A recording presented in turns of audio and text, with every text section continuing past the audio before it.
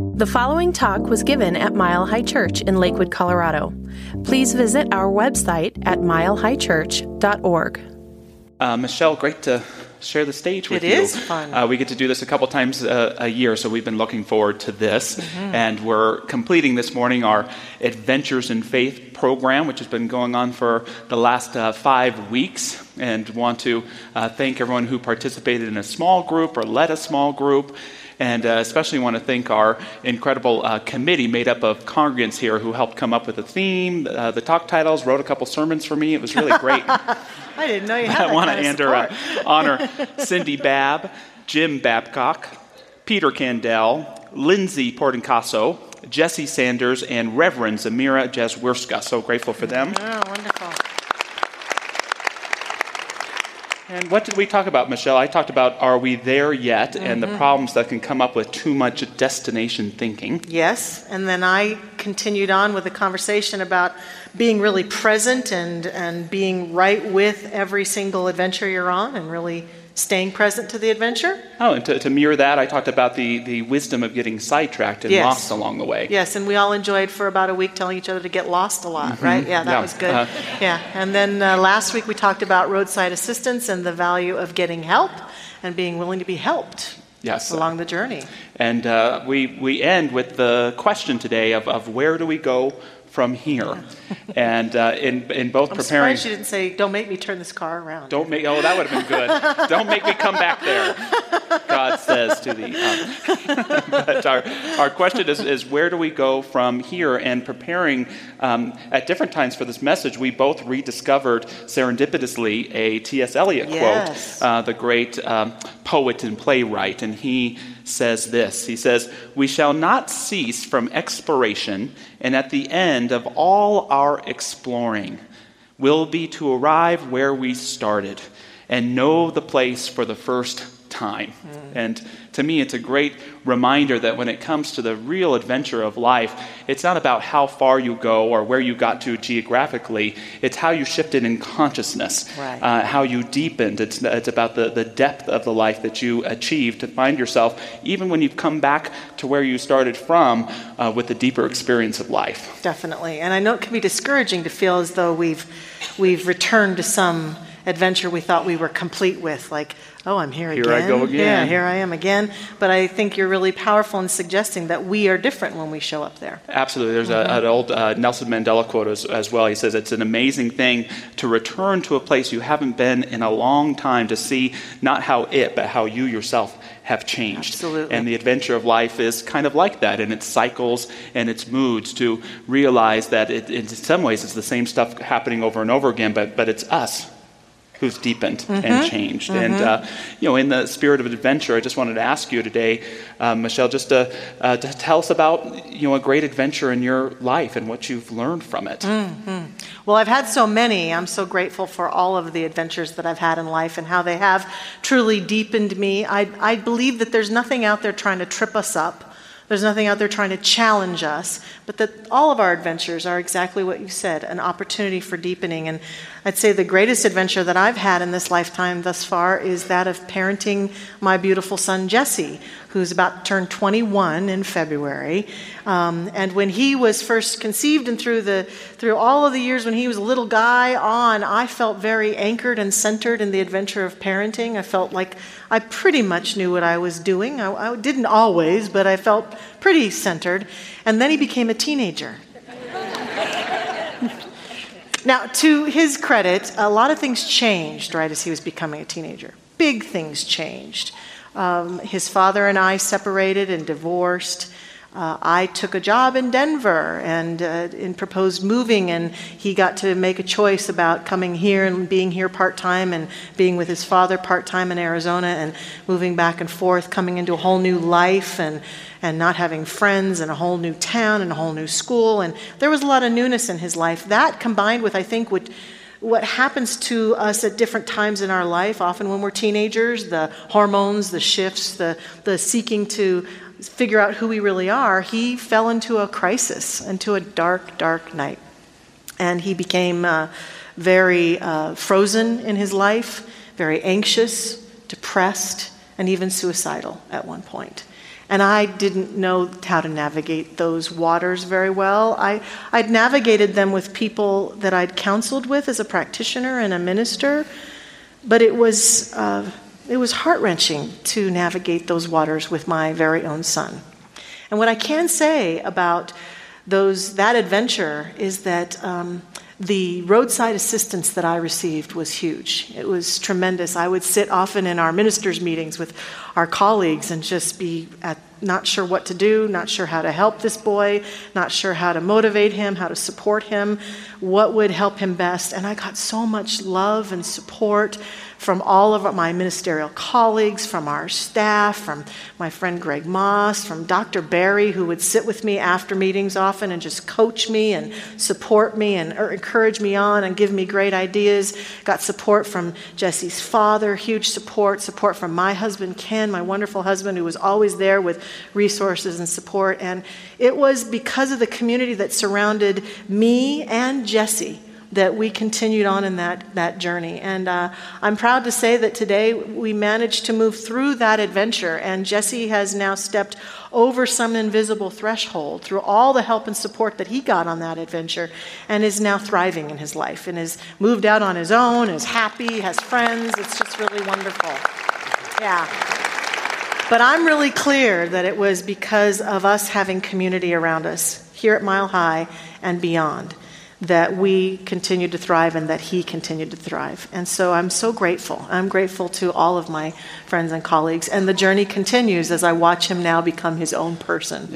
Yeah. And you're an incredible mom, too. And something that I've learned from you is you have this amazing ability to hold him so close to your heart and yet let him be with trust to become what he needs to be. And there's an adventure lesson in there that's tricky. It is. To do, to both protect his solitude and his being to become, and yet to smother him within with all with all the love that you have for him. I want him to be happy and fulfilled, and to be whole in his own life, for sure, more than anything. What about you, Reverend? You're a great example for him too. Thank you. And what about you, Reverend Josh? Well, it's funny. I think about my son too as one of the great adventures and blessings of my life. And as you know, my son is not my biological son, and his mom, who's now my wife, we've been friends for over 20 years. And I always remember she was one of the first people when she found out she was pregnant at 19 years old. She called me and we talked about it. Can I do this? All of that. And she said yes to having her beautiful boy. And about 4 years or so went by, and I think I was more choosing relationships that go boom at the end at that time. And they lived in Las Vegas, and I lived in Southern California. And about 4 years later, I'd been maybe 2 years into ministry, and I was working in San Diego, and I was at a bar having a beer, and maybe I was on my third or fourth. And I remember I just stopped and I said, I just really think I could be doing something more constructive with my free time. And have you ever had that experience where you kind of planted a seed of intention and almost wanted to rip it out right then? Yes. And you could almost hear the universe go, I heard you. You asked for it. And it was a very short time after April and her son always wanted to live in Southern California. I got a job close to where they moved to. And so I would commute and get to stay with them. And there was something about this young boy. Whenever he would talk, I'd feel this kind of electric energy around the heart. And whenever he would cry or laugh, it was like a shock. It almost hurt. Though the only other time I've experienced it now is when my daughter laughs or cries. And so that was calling. And although on the side, his mom and I were building this relationship that would grow into marriage, I wasn't having a relationship with him that was through his mom. It was this individual relationship, and what an honor it was to answer that call that he had to have a male presence in his life, care for him and love him. And what a blessing it turned out to be for me too, not knowing what each step was going to be along the way, but just trusting it. And I'll always remember being at the church there on a Sunday morning, and I guess I was kind of in my head. I was kind of in my own tracks, wanting to be alone, wanting to get out of there. And he had been in his youth group that day and had behaved well, so he got to pick a prize. And so he picked something for me, and he brought it over to me that day. I was standing at the door as church was letting out, and it was just this little this little plaque, and it said, "The love of a family is life's greatest blessing." And I actually brought it with me. It's on the altar here today. And so in that moment, he became my teacher. Right. And it wasn't long after that he sat me down at 9 years old and said, "Josh, is it okay if I start calling you Dad now?" Oh, how beautiful. And I said, yeah. And I said, absolutely. And so amazing, even for a 9-year-old boy, you're so used to calling someone one name. He's never called me Josh since. Right. He's 15 now, so he's called me a couple different names. Yeah. However... Right. Or said Dad in a way that wasn't quite as loving. Yeah, Dad. And for me to get that title of Dad, what a boon at the end of the adventure, to get to gain a title that you do have to earn over time, that it's not automatically biologically given, in my opinion, that tells you that you chose to either live for a power greater than yourself or put someone else's needs above your own. And so that's why, in many ways, it's been one of the greatest adventures of my life. It's a powerful adventure, and I do love how you and Gavin connect, and especially seeing your whole family together. You're so integrated, and such a beautiful gift to us here at Mile High Church with your beautiful wife and your beautiful new baby who's now walking. Nancy June is walking along. So we're so blessed to get to watch your family be a part of our community, aren't we? Yeah. We're so blessed, aren't we? Yes. So with all that going on, which you've got constant adventures happening, just family, ministry, all that you're doing, what's an adventure that's now on your horizon that you'd be willing to share with us a little about? Well, the ones that I hope we can all resonate with this, but for me, what I really want to commit my next adventure to be is to really, truly be committed to living a life in wholeness, to not live a life in dividedness, partiality, a sense of incompleteness or an inhibition, but to really say I'm committed to living a whole life, and that's kind of demanding.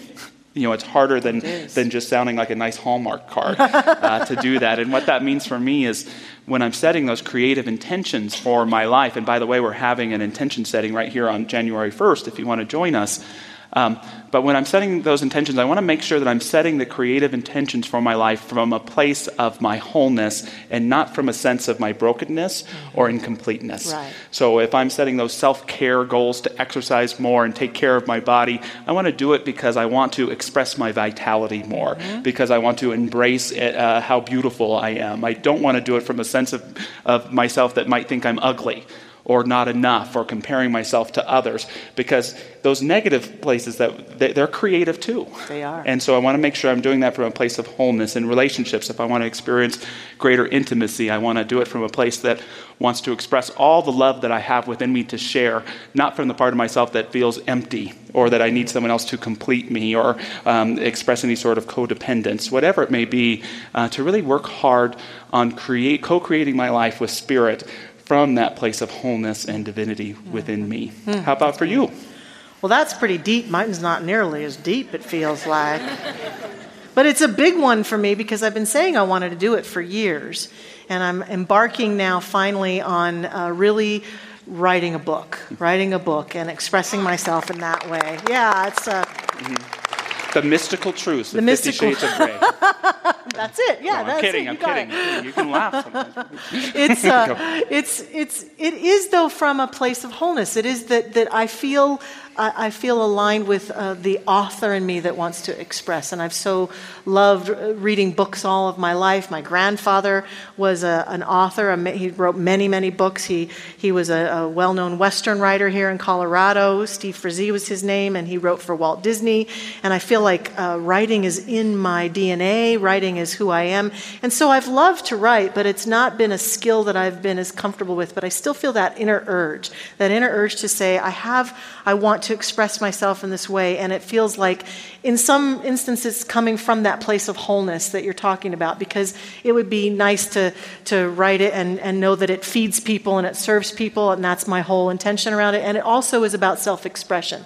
I feel comfortable expressing myself in this environment and speaking and talking, but it's a different environment to write. And so I'm finding the way to be creative and expressive and be me in that kind of environment. And I'm getting lots of help and support because I need it for sure. Lots of people stepping up to support me. Even our speaker today later doing a workshop, Tama Keeves, has given me some really great advice, and her advice really caused me to pivot and rethink the whole thing. But it's a powerful thing to express myself in that way. So it's almost like giving birth again, you know? It's really beautiful. And here you are. You've declared it in front of God and everybody. I should have just kept my mouth shut. Can we all write one of those little things at the end? You can have 20 pages of us praising you. Sure. I should have said something like, my major goal is to drink more coffee. That would have been a lot more simple, wouldn't it? Well, the universe says yes, and I've learned that in ministry too. We're always asked as ministers or as individuals on the adventure of life to always be vulnerable with those different voices. So I know there's something very precious in that written voice that's going to be told. Thank you. Thank you very much. And so I'd also like, as we're closing our series here, is there any last tips or things to think about as we're all ongoing on the adventure of life? Well, as I said in the very beginning, I think for me it's very important for each one of us to remember that our adventures are our unique adventures, all of them, the good, the bad, and the ugly. That my favorite saying from our founder, Ernest Holmes, is nothing happens to us that doesn't come through us. It doesn't happen through us. And so all of the adventures that we embark on, that we find ourselves in the midst of, I really believe that part of the power of life is to completely own and inhabit and be inhabited by those adventures. And know that this is here, this is what's happening right now, I'm going to give myself fully into it. And another way we can look at that is perhaps non-resistance, not being resistant to the adventures that show up. I've watched many people go through challenges in their life, and myself included, where there have been times when something shows up and it was unwanted. I didn't want that adventure. It was a distraction, or it was painful, or it's the opposite of what I want, and that my resistance will hang on and keep me stuck. And I see people stuck for years by their own resistance to this shouldn't have happened, I don't want this to happen, I don't like this. And so it's like we get kind of frozen, just like my son Jesse was frozen in his life for a long time. And the secret, I think, seems to be to look up and look around and be non-resistant and to say, this isn't what I prefer. I would prefer something else, but here's what's in front of me right now, and I'm going to step fully into it. And as you said, bring my whole self to it. Bring the wholeness of who I am to this diagnosis, to this challenge in my relationship, to this opportunity that's come my way. I'm going to bring my whole self into this adventure that's got my name on it, and I know it's got my name on it because it's happening right now, right here in my life. It's almost as if the fear really comes not in answering the call, but in that resisting the call. And it's amazing what comes through us when we step into it, right? Absolutely. Yeah. And what are your final wisdoms for us in this adventure in faith? Well, I think I'd go back to what T.S. Eliot was talking about in that aspect of the adventure of getting back where you started. And for me, I sometimes like to describe my own spiritual journey as losing my glasses, looking all over for them, and then realizing they're on the top of my head all along. Yeah. And the adventures of life are kind of like that. And Joseph Campbell talks about something that I've always found really valuable about becoming the master of two worlds. And what he means by that is that the adventure calls us away from home. Some of us unwillingly, some of us can't wait to get away. And what we do is we make discoveries. We discover the jewel. We get the relationship we want. And in truth, we get that deeper consciousness that raises up. But the other part of being master of two worlds is that you then have to bring it back home. Yes. And it speaks to that spiritual truth in the humorous phrase, if you think you're enlightened, go home for Thanksgiving. Right. It's that idea. Some of us are about to have that experience, huh? Yes. It's that idea that you then have to take what you've learned and apply it where you've been in your life. And they don't talk about it that much, but there's the story of Jesus when he goes out into the desert and reaches his enlightenment, and he comes back home and he's doing miracles and healings in the synagogue one day, and there's a couple people in the crowd and say, isn't that Mary and Joseph's kid? Who does he think he is? And the word gets around, and all of a sudden, even the powerful and grounded Jesus can't perform any more miracles because there's that lack of faith. And so it's challenging, and it's metaphorical. It doesn't mean you have to move back into your parents' basement. It doesn't have to mean you have to move back to your hometown. But the idea is perhaps there's a place that has a consciousness similar to where you grew up. Perhaps you've had a child who has the essence of who you are, or a parent in them. It's that call to take what we've learned and not just stay out in the distance or in the clouds from that realization, but to bring it back to earth and really practice it in a profound way. So I invite those of us who are unsure about the next step of our adventure to think about just that. Beautiful. Thank you. Thank you. Oh, lovely. It's been great to do this with you today. It has. Yes. It's been a wonderful adventure in faith. Yes. So. Thank you for listening to the Mile High Church podcast. This podcast is made possible by the generous contributions from listeners like you. If you'd like to make a donation, text 720-230-1404 or visit us at milehighchurch.org.